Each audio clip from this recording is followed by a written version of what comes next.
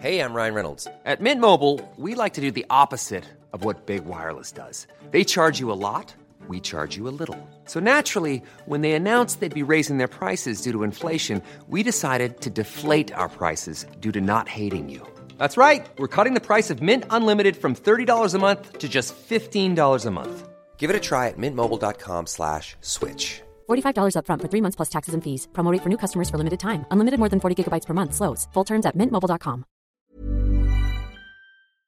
Hormoner är en naturlig och livsnödvändig del av kroppen. Ändå finns det en stor okunskap kring hormoner och vi märker att många inte känner till hur menscykeln eller olika preventivmetoder fungerar. Den här okunskapen kan skapa en rädsla för hormonbehandlingar eller hormonella preventivmetoder och också göra det svårt att veta om och när man ska söka vård för mensrelaterade besvär. Hormoner diskuteras ofta i media, men ibland saknas en vetenskaplig grund för informationen och osanningar och myter sprids och får fäste. Vi på Babys podcast tror att kunskap kring kroppen och dess funktioner bidrar till en stärkt självbild och ett ökat välmående hos kvinnor. Det är ju just därför vi gör den här podden. Kunskap är makt helt enkelt. Därför vill vi tipsa om en hemsida där du kan få den vetenskapligt grundade fakta du behöver och förtjänar. Hormonguiden.se är ett initiativ av Gedeon Richter och är en hemsida framtagen i syfte att öka kvinnors kunskap om hormoner. Som barnmorska och gynekolog gillar vi verkligen den tydliga informationen med bra bilder, strukturerad genomgång av menscykel och preventivmedel. Gör dig själv en tjänst och skaffa dig mer kunskap om din kropp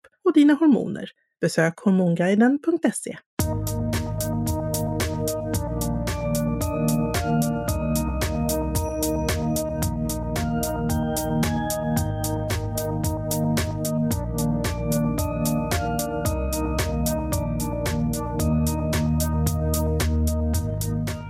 Välkomna till en ny Babys podcastdag med mig, Carina, barnmorska. Och med Karin, förlossningsläkare. Idag möter vi Anna Benners Karlstedt. Anna som är legitimerad psykolog och psykoterapeut, dessutom författare. Hon har många års erfarenhet som föreläsare och utbildare, bland annat inom relationer och kommunikation. Anna är TV4s populära och återkommande expert, bland annat i programmet Relationsakuten och i Psykpanelen. Men idag så är hon Babys podcasts relationsexpert. Välkommen Anna! Tack så mycket. Tack för att du kom, vi borde träffats tidigare. Det borde vi ha gjort. Men nu sitter vi här. Ja, nu sitter vi här. Mm. Och vi tänker prata lite relation. Ja, vad spännande. Ja. Och hur man kan hålla ihop sin relation under de första småbarnsåren. Ja. Eller om vi tar det från början, kanske redan innan man får barn, under graviditet. Ja, redan i graviditet så händer det ju saker med oss förstås. Och för de flesta så innebär ju graviditet övervägande del av spännande och längtan och ännu mer känsla av samhörighet och ett vi och sådär. Men det kan ju också ställa till det ganska mycket. Alla mår inte särskilt bra under graviditeten och det kan också innebära oro för hur det ska bli och framtid och sådär. Då tänker du på kvinnans hälsa? Ja, jag tänker på kvinnans hälsa. Alltså den gravida kvinnan? Ja, den gravida kvinnan som faktiskt kan må ganska dåligt ju under graviditeten. Det där vet ju ni allting om. Och hur det ställer till och att det ställer andra krav på hur vi hanterar kanske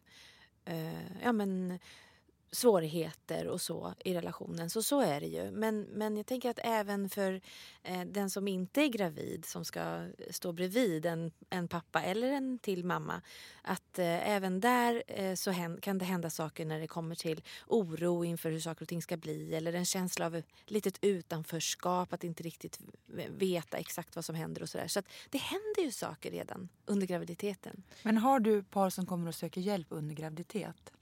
Ja, det händer faktiskt, men då är det inte så ofta på grund av dåligt mående och sådär, utan det jag har märkt nu när jag jobbar mycket med parterapier, det är att det är fler unga som kommer i förebyggande syfte än min generation och äldre än så. Där man kommer när det nästan är, vi håller på i sista halmstrået här. Då kanske man söker sig till någon parterapeut. Men jag tycker att fler och fler som är unga som säger nu står vi inför det här och vi vill ha lite verktyg. Att det finns en annan öppenhet för att vi kan hamna i svårigheter och det kanske vi kan göra någonting åt innan vi är jättetrötta och inte har sovit och står mitt i kolikträsket. Så det är innan graviditet vi pratar då? Ja, innan graviditet eller när vi har blivit gravida.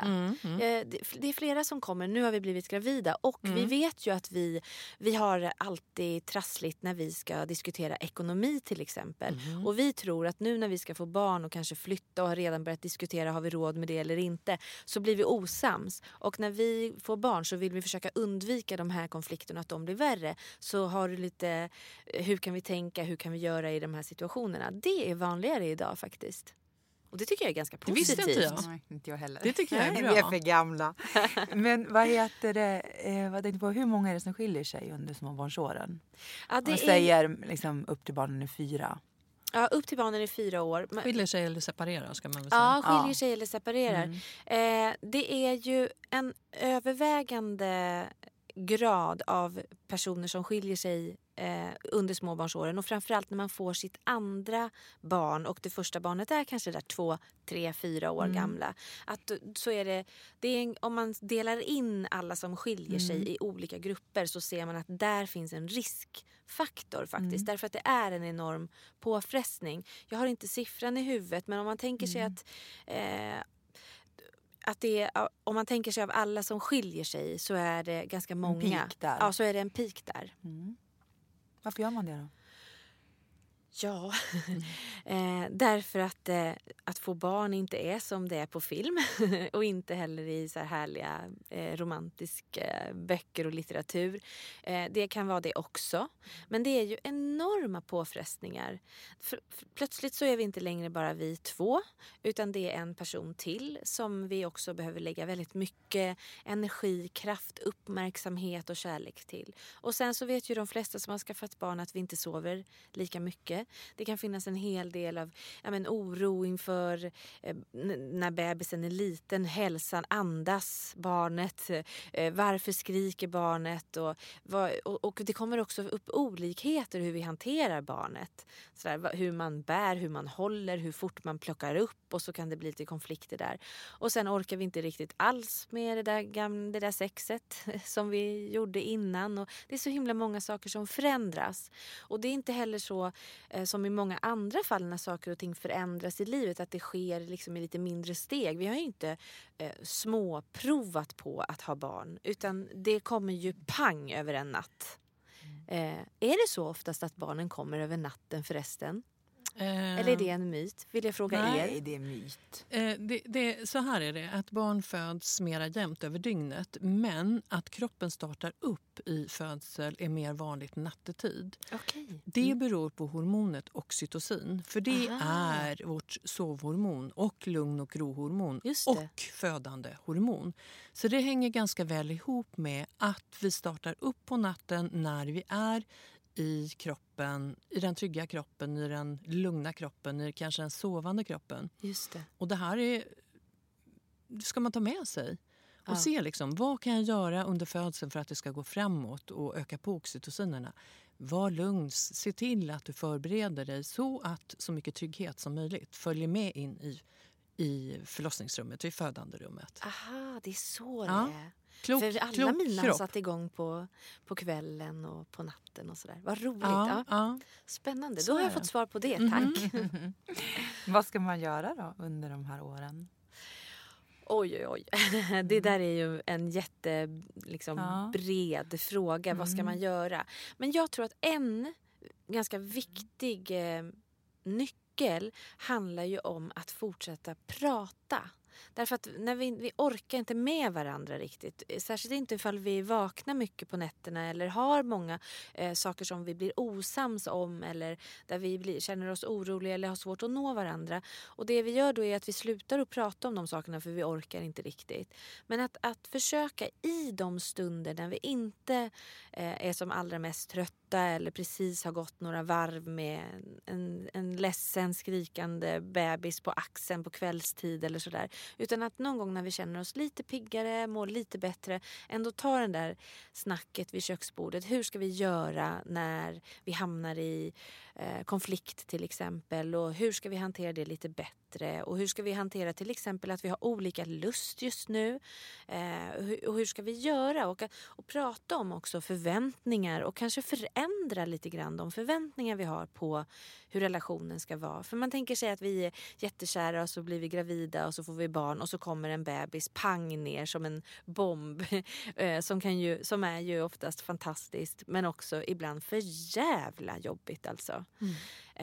Så att faktiskt prata om sådär, det som är jobbigt, hur ska vi hantera det, och våra förväntningar på att vi skulle vara en lycklig familj och gå långa barnvagnspromenader, men nu har vi fått en bebis som inte vill ligga i vagn till exempel, och hur hanterar vi de här sakerna nu så att det inte blir lika infekterat när vi är mitt uppe i dem. Men du som jobbar förebyggande då, du berättade om paren som kommer till dig innan eller under graviditet. Ja. Finns det några generella tips? Ja, det som jag tror är bra att jobba på förebyggande, det är ju just att prata om så här, vad händer med oss om det inte blir en dans på rosor det här som vi ska in i nu. Och hur ska vi hantera om vi till exempel hamnar, som jag pratar med många par om, olika lust, för det brukar ju sätta igång redan under graviditeten för många. Att de par som jag träffar, där är det vanligare, men det kan se olika ut också, men det vanligare är att kvinnan som är gravid inte riktigt känner samma typ av lust längre eller inte lika ofta, utom faktiskt i vissa perioder har jag förstått. Vet inte om det har att göra med ökat blodflöde, det måste du svara på. men för att jag har förstått också att ibland kan det vara precis tvärtom, åtminstone under perioder.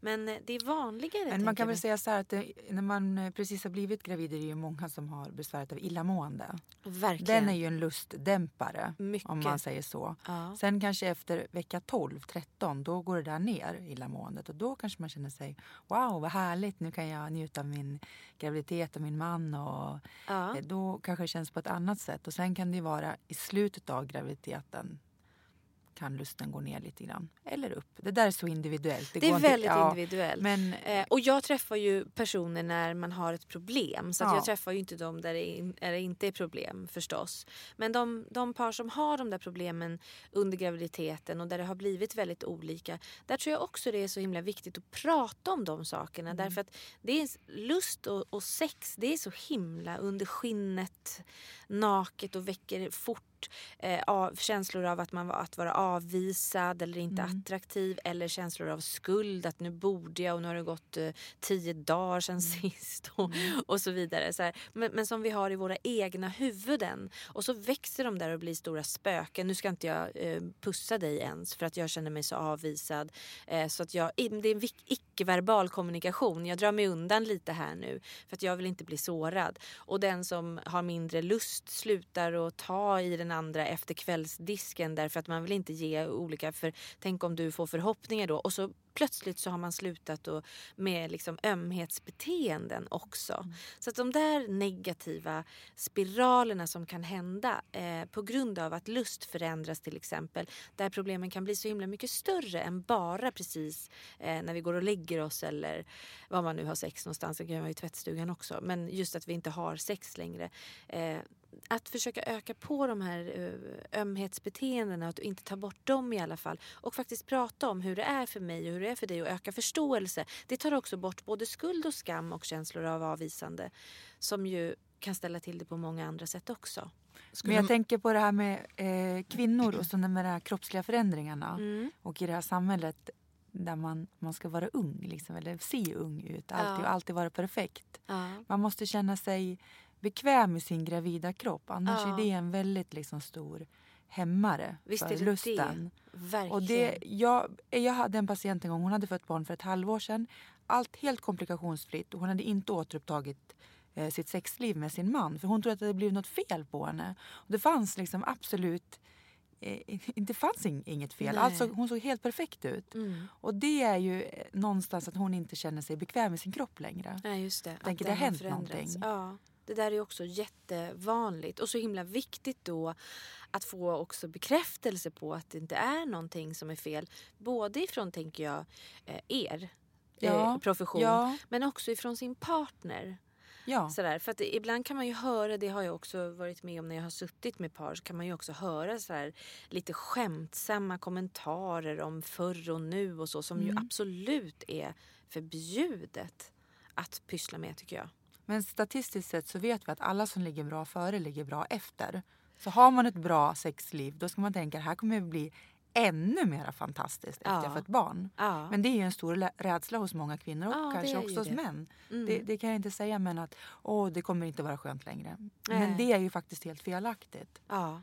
Men jag kan ju möta under graviditeten kvinnor som är rädda att ha sex för att skada barnet, och en partner som kan vara rädd av samma anledning. Ja. Och du skadar ju inte barnet med att ha närvaro, att ha sexuella relationer.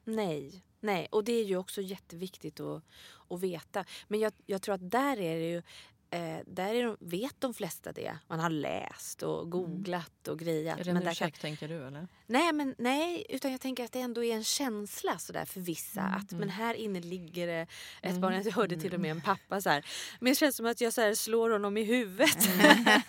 Ja, men den hör jag ganska ofta. Ja, men verkligen. Och att det blir någon känsla att jag borde vara lite extra försiktig. Och så blir det lite fumligare och lite svårare på olika sätt. Men det där är väl också någonting som, om man bara kan avdramatisera det där, det blir inte precis exakt som förut kanske. För många blir det bättre sen. Det blir också bättre när man blir äldre på något vis. Och kan släppa olika rädslor och hur det måste vara och hur det ska vara. Prestige och sånt. Men jag tror att en viktig sak när det kommer till både graviditet och förlossning och precis efteråt, men också småbarnsåren, det handlar ju om att lösgöra sig från press och ifrån prestation och ifrån orimliga förväntningar på hur det ska vara, och bara inse att en tid är det kanske lite så här nu. Hur ska vi lösa det då om du har lust och jag inte?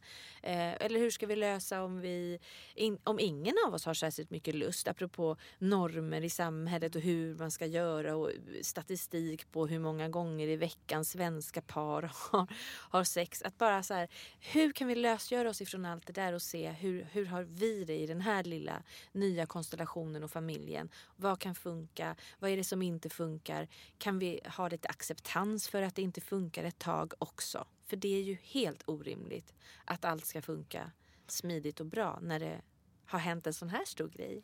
Och när vi inte har tiden då, eftersom det tar väldigt mycket tid att ha en nyfödd bebis, så tänker jag att de korta mötena, att man kanske har ett kärleksmöte i köket eller i tvättstugan eller var som helst. Och att det inte behöver vara så stort och komplicerat. Hellre än att det är det där korta mötet och att vi ses. Jag blir så lycklig när jag hör dig säga det där. För jag tänker att du säger det då till många par. För du träffar ju så många också just i de här lägena och så. Och det är precis det där. Att ganska ofta när vi inte mår bra eller är trötta, ledsna, hängiga, trötta på vår gamla partner som är så här, samma tråkiga minisoffan och så vidare. Och allting känns bara tungt och tråkigt, så tänker vi oss ofta att vi behöver en stor förändring. Men en förändring, det sker ju nästan aldrig genom att vi skiljer oss och flyttar och säljer ungarna och startar någon fårfarm någonstans på andra sidan jordklotet, i Australien kanske eller så. Det är ju oftast inte det vi behöver, utan det som leder till en förändring på lite sikt är många bäckar små. Det är små förändringar. Det kanske inte känns som så himla stor förändring att starta ett litet kärleksmöte i köket på tisdag morgnar om vi har sovit eller vad det nu kan tänkas vara. Och dessutom väldigt konstigt att sätta sånt där på lite schema som ju ska ske härligt och spontant och så. Men livet är inte härligt och spontant alltid. Och att förändra känsla, det behöver man ibland göra genom att börja göra annorlunda först. Även om det inte känns kul. Jag klappar dig på kinden och säger vilka åh du har så vackra ögon. Har jag glömt att säga det på länge? Och så pussa i pannan, något sånt där, göra något ömhetsbeteende. Även om det inte har kommit spontant ur magen. Utan för att jag har bestämt mig för att jag behöver göra lite mer sånt här för att vi ska få en lite bättre känsla. Då kommer man få en bättre känsla efter ett tag. Och det energi. Funkar. Och energi, ja. Så att ibland handlar det bara om att pusha sig, precis som till det där jäkla gymmet eller till att borsta tänderna eller till att, alltså det leder till gott på sikt. Men Bestämma sig det är för inte att vi ska ha det bra. Ja, men det är inte så här via enorm förändring imorgon, utan små saker. Men sen har vi ju andra prövningar över livet också. Det är svårt att leva med samma gamla människa i 50 år.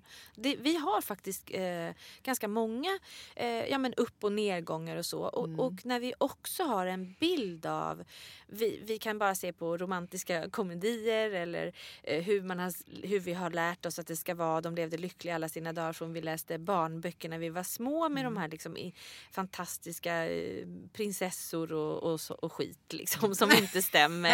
Ja, men verkligen, vi behöver lite annan litteratur och lite andra bilder av vad det är att vara en människa och att vara i en relation, tror jag. För att få ha lite mer vaccin för att det faktiskt är jättejobbigt ibland och tråkigt. Och inte alls så där roligt. Och om vi har det lite jobbigt och tråkigt så innebär inte det att det är något fel på oss eller på dig. Framförallt på dig. För brukar vi ju tycka att om bara du kan ändra dig och göra det här och det här lite mindre eller mer, så skulle vi inte ha några problem. Så är det ju väldigt ofta i parterapierna, att man vill förändra den andra. Men det handlar väl också om hur mycket krav har vi på en enda annan människa över 50 år och vad den ska uppfylla för mig. Det är ju helt orimligt egentligen. Det där är ju liksom monogamins dilemma. Att vi ska tänka att en enda person ska vara så här, min fantastiska partner, min bästa vän. Vi ska göra roliga grejer. Det ska vara den andra föräldern till barnen och vi ska tycka lika om vad vi ska göra med vår tid över tid. Våra pengar och våra barn och vårt liv. Och sen ska vi ha passion också. Det är helt omöjligt. I alla fall att hålla igång det hela tiden. Men Anna, det är ju så också att om vi är där på topp och tycker att det är fantastiskt mest hela tiden. Ja. Alltså det blir ju inte spännande till slut. Nej. Vi måste ha ups och vi måste ha downs. Ja. För att det är ju då vi ser kontrasterna, vi ser skillnaderna. Det är då vi kan njuta mer när vi är på topp. Precis så att det måste få vara olika. Det måste, precis som du säger så klokt, det måste få vara pisstråkigt ibland. Ja. För att vi ska se att men vi har någonting framför oss. Vi kanske har andra mål och så vidare. Och det här med då att kanske ha sex. Vi rekommenderar ju inte 6 första veckorna efter förlossningen för att man ska läka. Och tills man då har varit på efterkontrollen hos barnmorskan. Vilket sker mellan 6 till 9 veckor efter förlossningen. Och där säger vi, om barnmorskan tycker att det ser okej ut, det kan vara bristningar som behöver läka, ser det okej ut efter det, så absolut kan ju ha sex innan det. Men jag menar, det betyder inte att det är bara sex som vi behöver. Vi behöver ju närhet. Ja. Vi kan ju faktiskt då stämma träff i köket för att kramas. Ja, verkligen. Att vara nära. Ja. Kramen betyder så mycket. Ja, den gör verkligen det. Den betyder mer än vad vi tror i alla fall. Och vi tänker så mycket på det där att vi ska komma igång med sexlivet och så. Men jag tror att det just i småbarnskaoset eller efter förlossningen och så kanske vi ska ha lite, sätta oss lite på händerna och släppa ner axlarna och ta några djupa andetag och tänka, det kommer tillbaka, det gör det sen. Men det kanske inte är så precis just nu. Och sen är det ju så, för vissa funkar det ju jättebra ganska så snabbt. Men medan för andra gör inte det. Men att just i det läget kanske inte det är just i sexet vi ska ha mest bråttom med. Utan då är det andra saker. Hur kan vi hitta närhet, precis som du beskriver, under tiden som vi håller på och läker ihop och har en bebis som inte ser skillnad på natt och dag riktigt och ska försöka hitta oss själva i det här nya livet, liksom när vi har för första gången i alla fall fått ett nytt barn som ju är väldigt omtumlande. Men jag tänkte, det finns faktiskt en obalans. För mamman i väldigt många fall ammar ju. Ja. Och det har jag själv upplevt och jag tror många kvinnor upplevt. Det är nästintill alltså det är otroligt intimt att amma ett annat barn. Och det gränsar till en sexuell upplevelse. Det gör det. Det är liksom, det är en symbiotisk känsla med någon. Och det är egentligen det som sex är. Och där finns det ju en obalans, för den är ju inte partnern med i på samma sätt. Nej.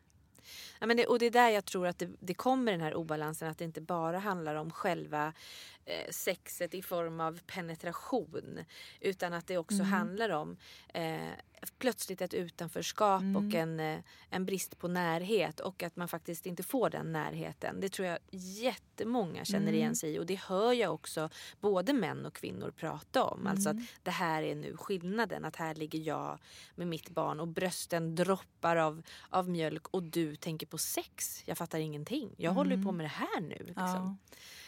Så att det också fyller en form av behov som den andra föräldern som inte ammar inte är med i. Men där har ju vi en jätteviktig uppgift. Ja. Hey, I'm Ryan Reynolds. Recently, I asked Mint Mobile's legal team if big wireless companies are allowed to raise prices due to inflation. They said yes. And then when I asked if raising prices technically violates those onerous 2-year contracts, they said, "What the f*** are you talking about, you insane Hollywood ass?" So to recap, we're cutting the price of Mint Unlimited from $30 a month to just $15 a month. Give it a try at mintmobile.com/switch. $45 up front for 3 months plus taxes and fees. Promo rate for new customers for limited time. Unlimited more than 40 gigabytes per month. Slows full terms at mintmobile.com. Ever catch yourself eating the same flavorless dinner 3 days in a row? Dreaming of something better? Well, HelloFresh is your guilt-free dream come true, baby. It's me, Keke Palmer. Let's wake up those taste buds with hot, juicy pecan-crusted chicken or garlic butter shrimp scampi. Hello Fresh. Stop dreaming of all the delicious possibilities and dig in at HelloFresh.com. Let's get this dinner party started.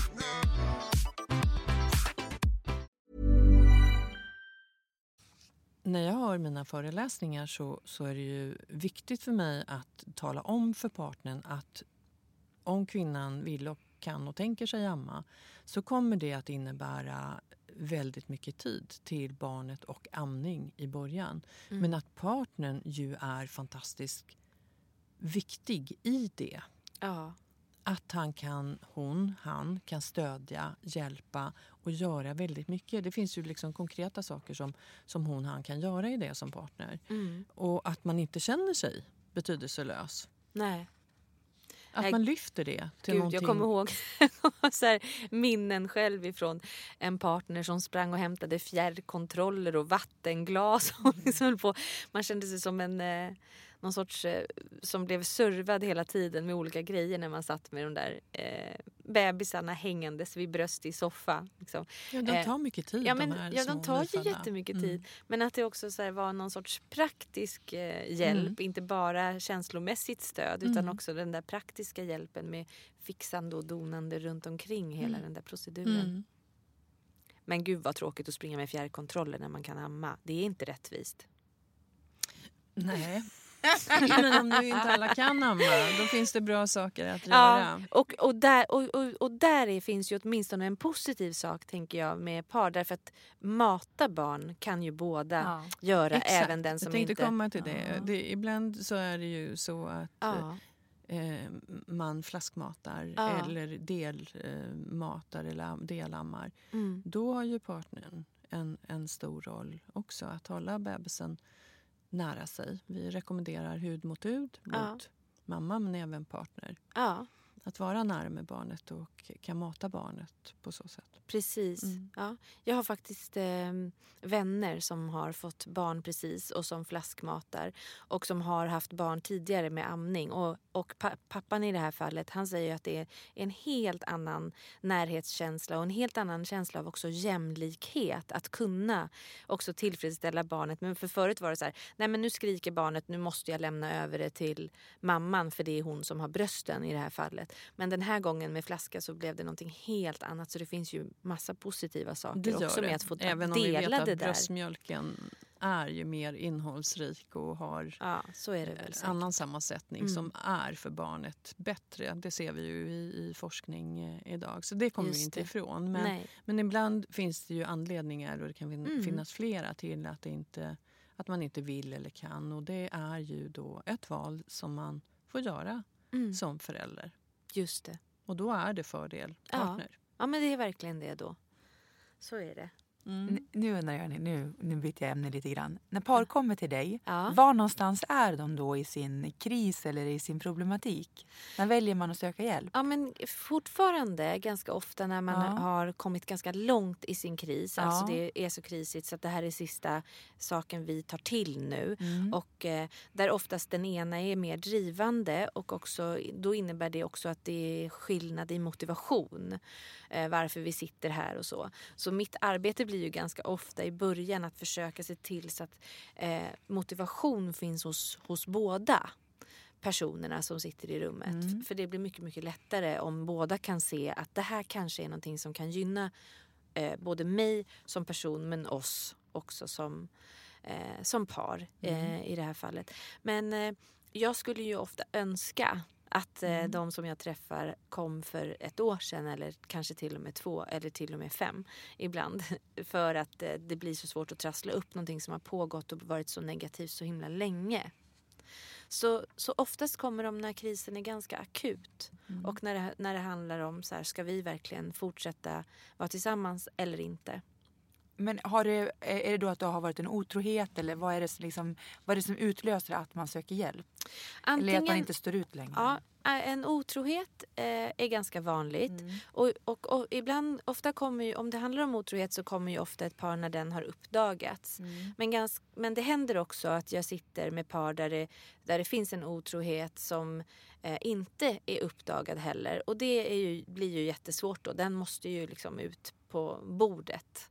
För när jag träffar par så träffar jag alltid par först båda två och sen en varsin enskild gång. Därför att ibland är det lättare att uttrycka de svårigheter man upplever eller vad man står i och så när den andra personen inte hör på. Det handlar om att man inte vill såra eller att man bär på någon sån hemlighet. Och sen så träffar jag dem igen och sen sätter vi igång och jobbar. Men jag kan ju inte jobba med en dold otrohet. Så antingen får vi avsluta då om det inte vill uppdagas eller så får vi se till att ta tag i hur det ser ut. Men det är en ganska vanlig kris hos par. En annan sak är ju också småbarnsåren och att vi har kommit långt ifrån varandra och bråkar om allt och har inte längre någon närhet alls. Kan också vara en kris. Det kan också handla om jag vill skiljas. Jag tror att jag vill skiljas. Jag vill nog skiljas och den andra vill inte det.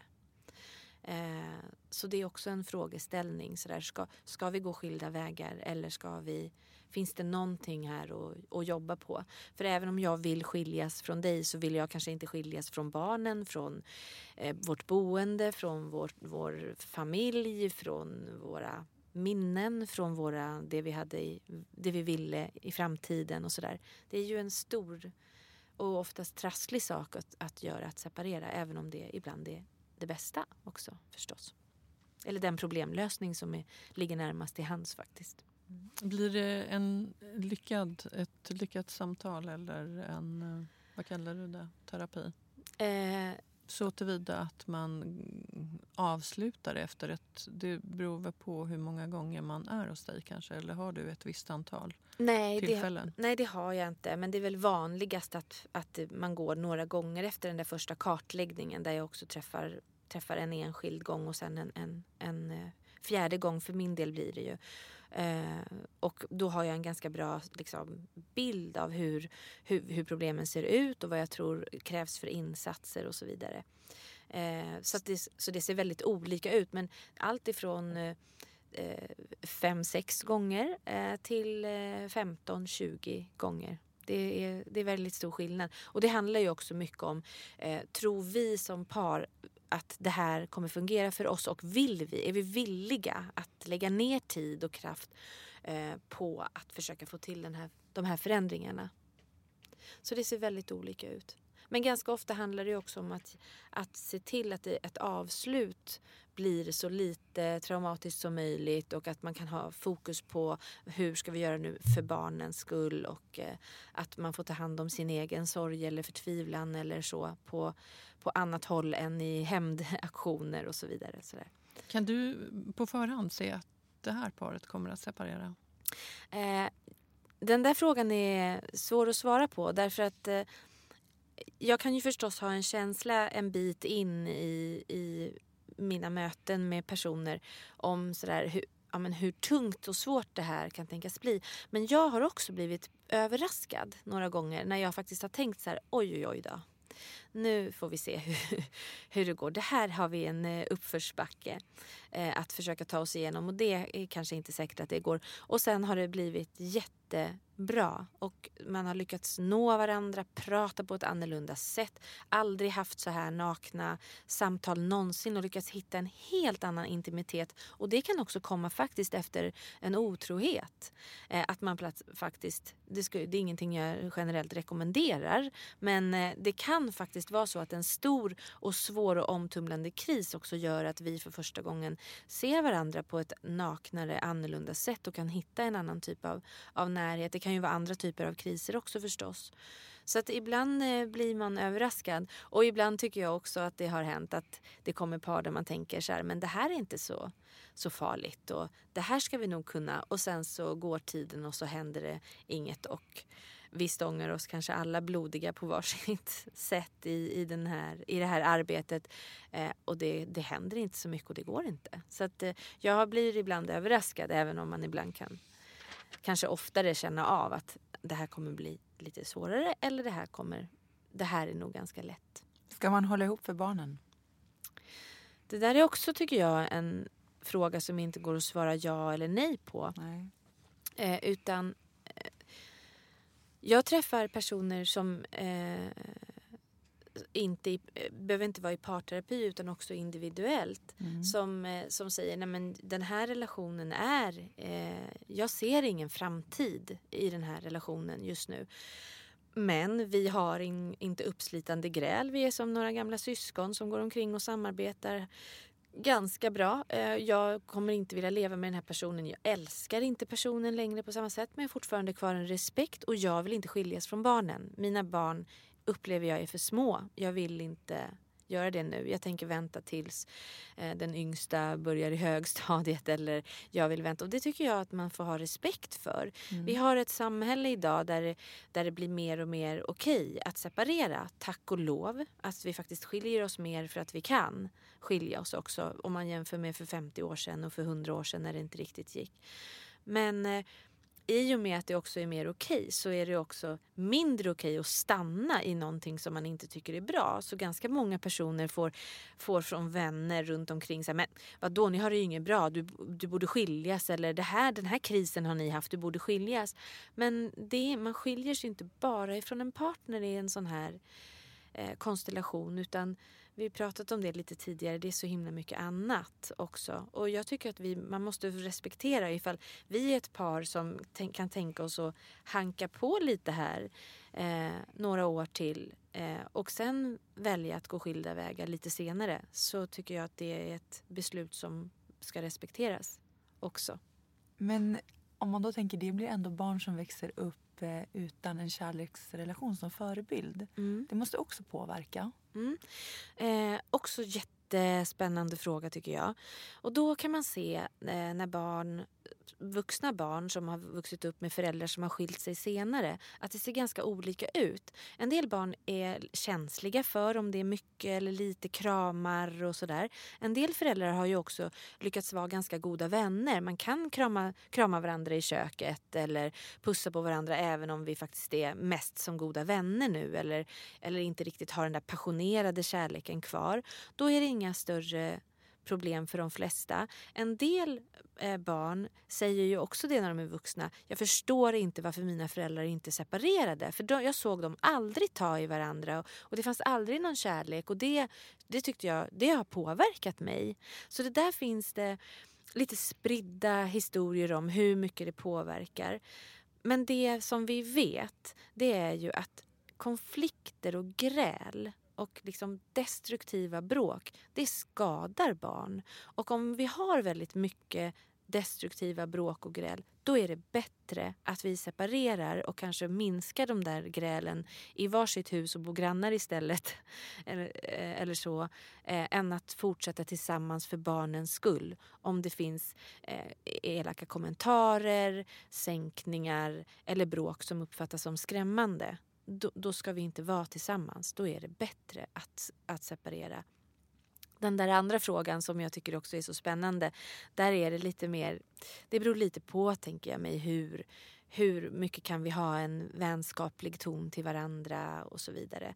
Därför att det är ju också så där, med tanke på bilden vi har av det lyckliga äktenskapet och hur det varierar och går upp och ner. Det är ganska få familjer som alltid har så här picknickar på ängar och mamman och pappan skrattar åt varandras skämt hela tiden och säger gulliga saker och kysser varandra i hallen så fort man går förbi varandra.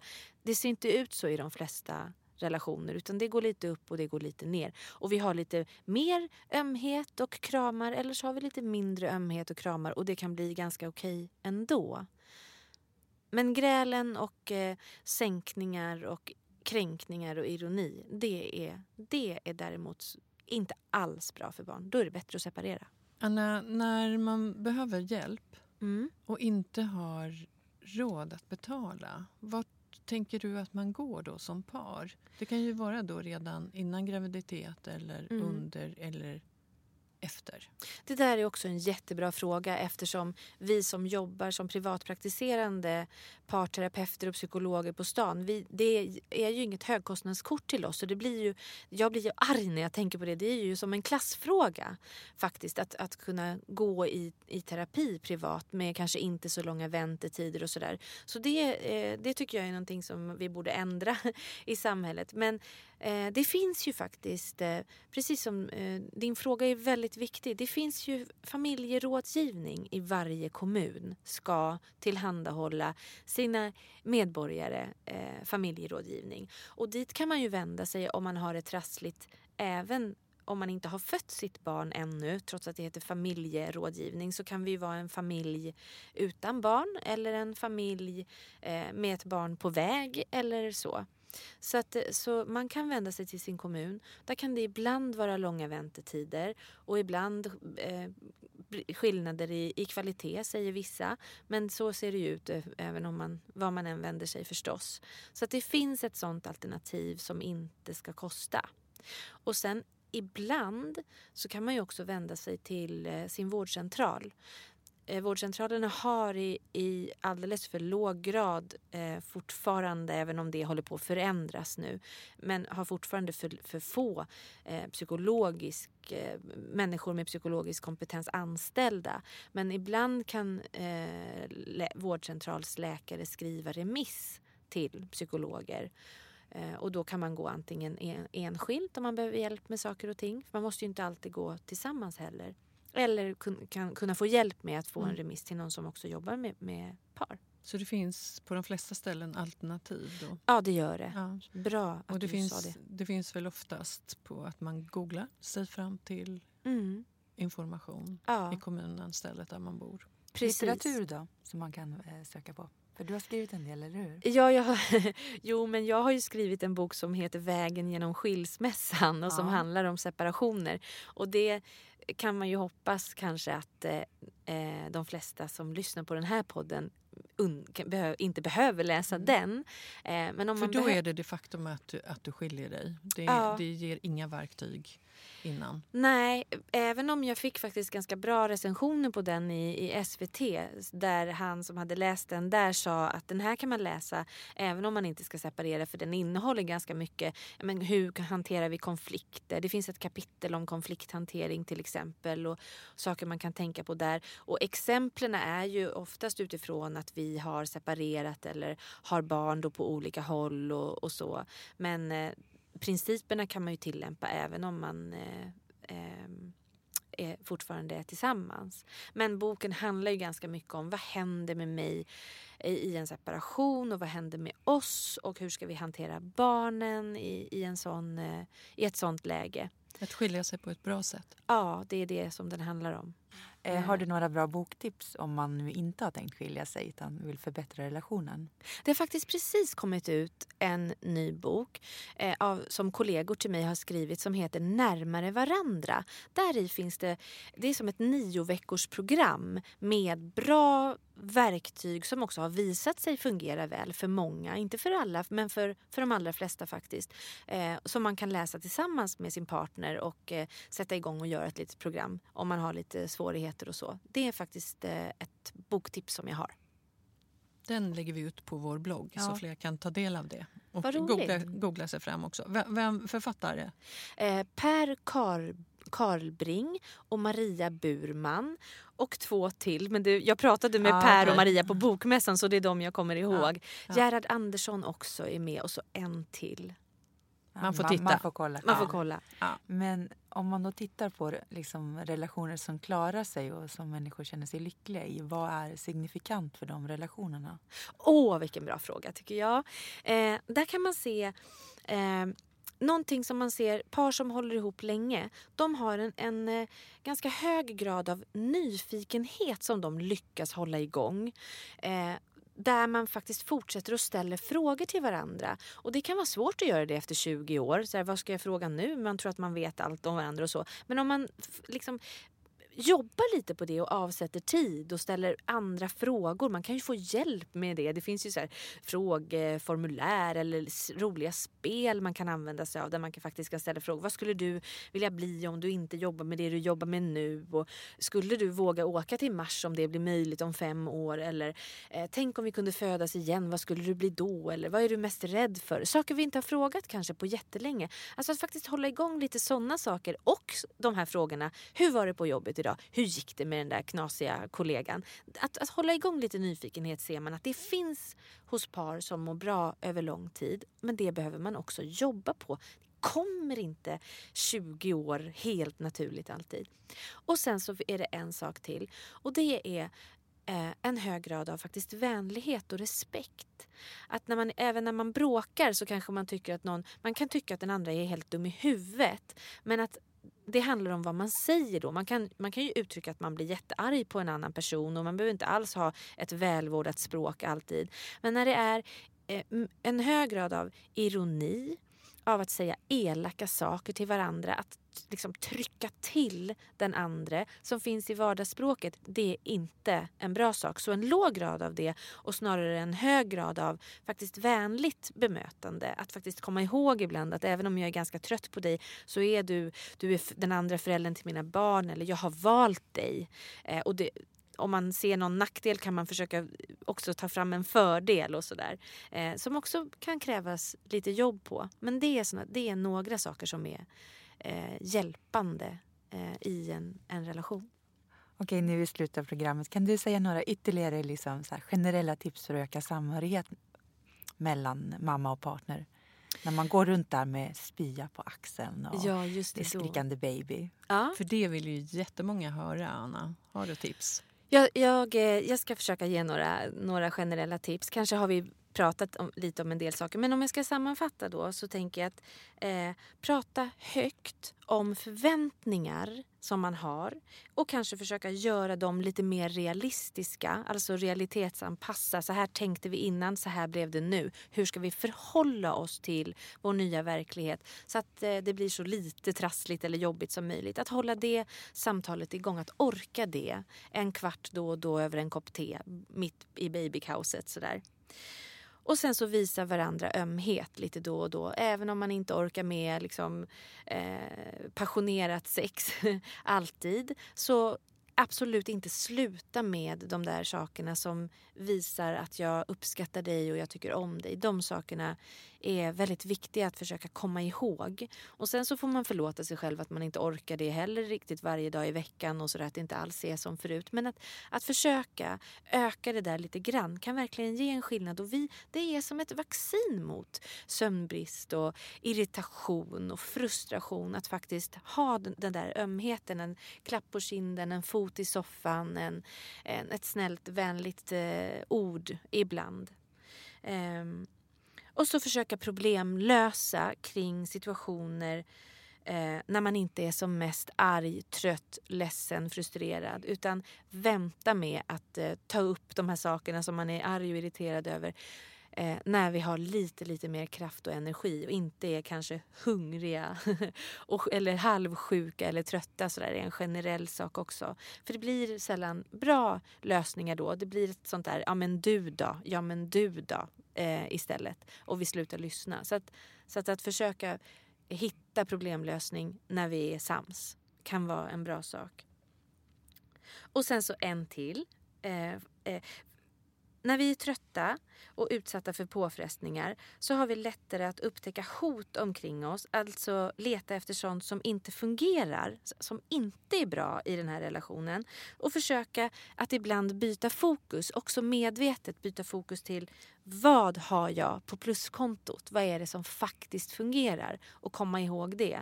För det där behöver vi också jobba lite på eftersom vi oftast är av naturen har lättare att hitta sånt som inte är bra.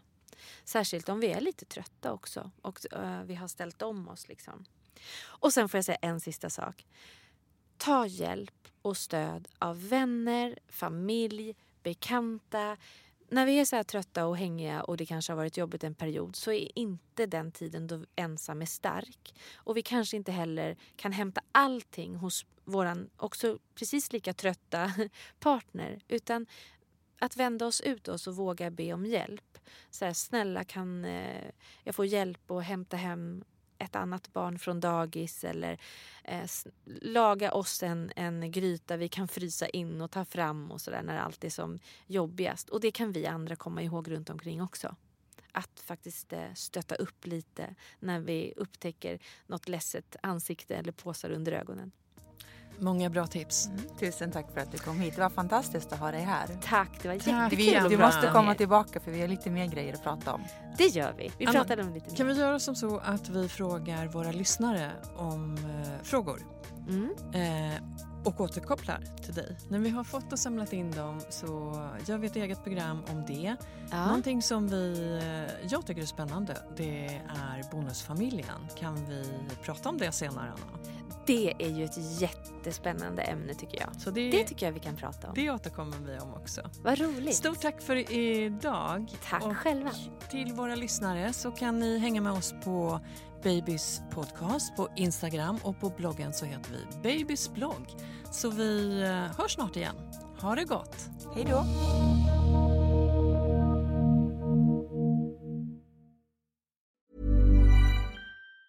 Even on a budget, quality is non-negotiable. That's why Quince is the place to score high-end essentials at 50 to 80% less than similar brands. Get your hands on buttery soft cashmere sweaters from just $60, Italian leather jackets, and so much more. And the best part about Quince, they exclusively partner with factories committed to safe, ethical, and responsible manufacturing. Elevate your style without the elevated price tag with Quince. Go to quince.com/upgrade for free shipping and 365-day returns. Hold up. What was that? Boring. No flavor. That was as bad as those leftovers you ate all week. Keke Palmer here, and it's time to say hello to something fresh and guilt-free. Hello Fresh. Jazz up dinner with pecan-crusted chicken or garlic butter shrimp scampi. Now that's music to my mouth. Hello Fresh. Let's get this dinner party started. Discover all the delicious possibilities at HelloFresh.com.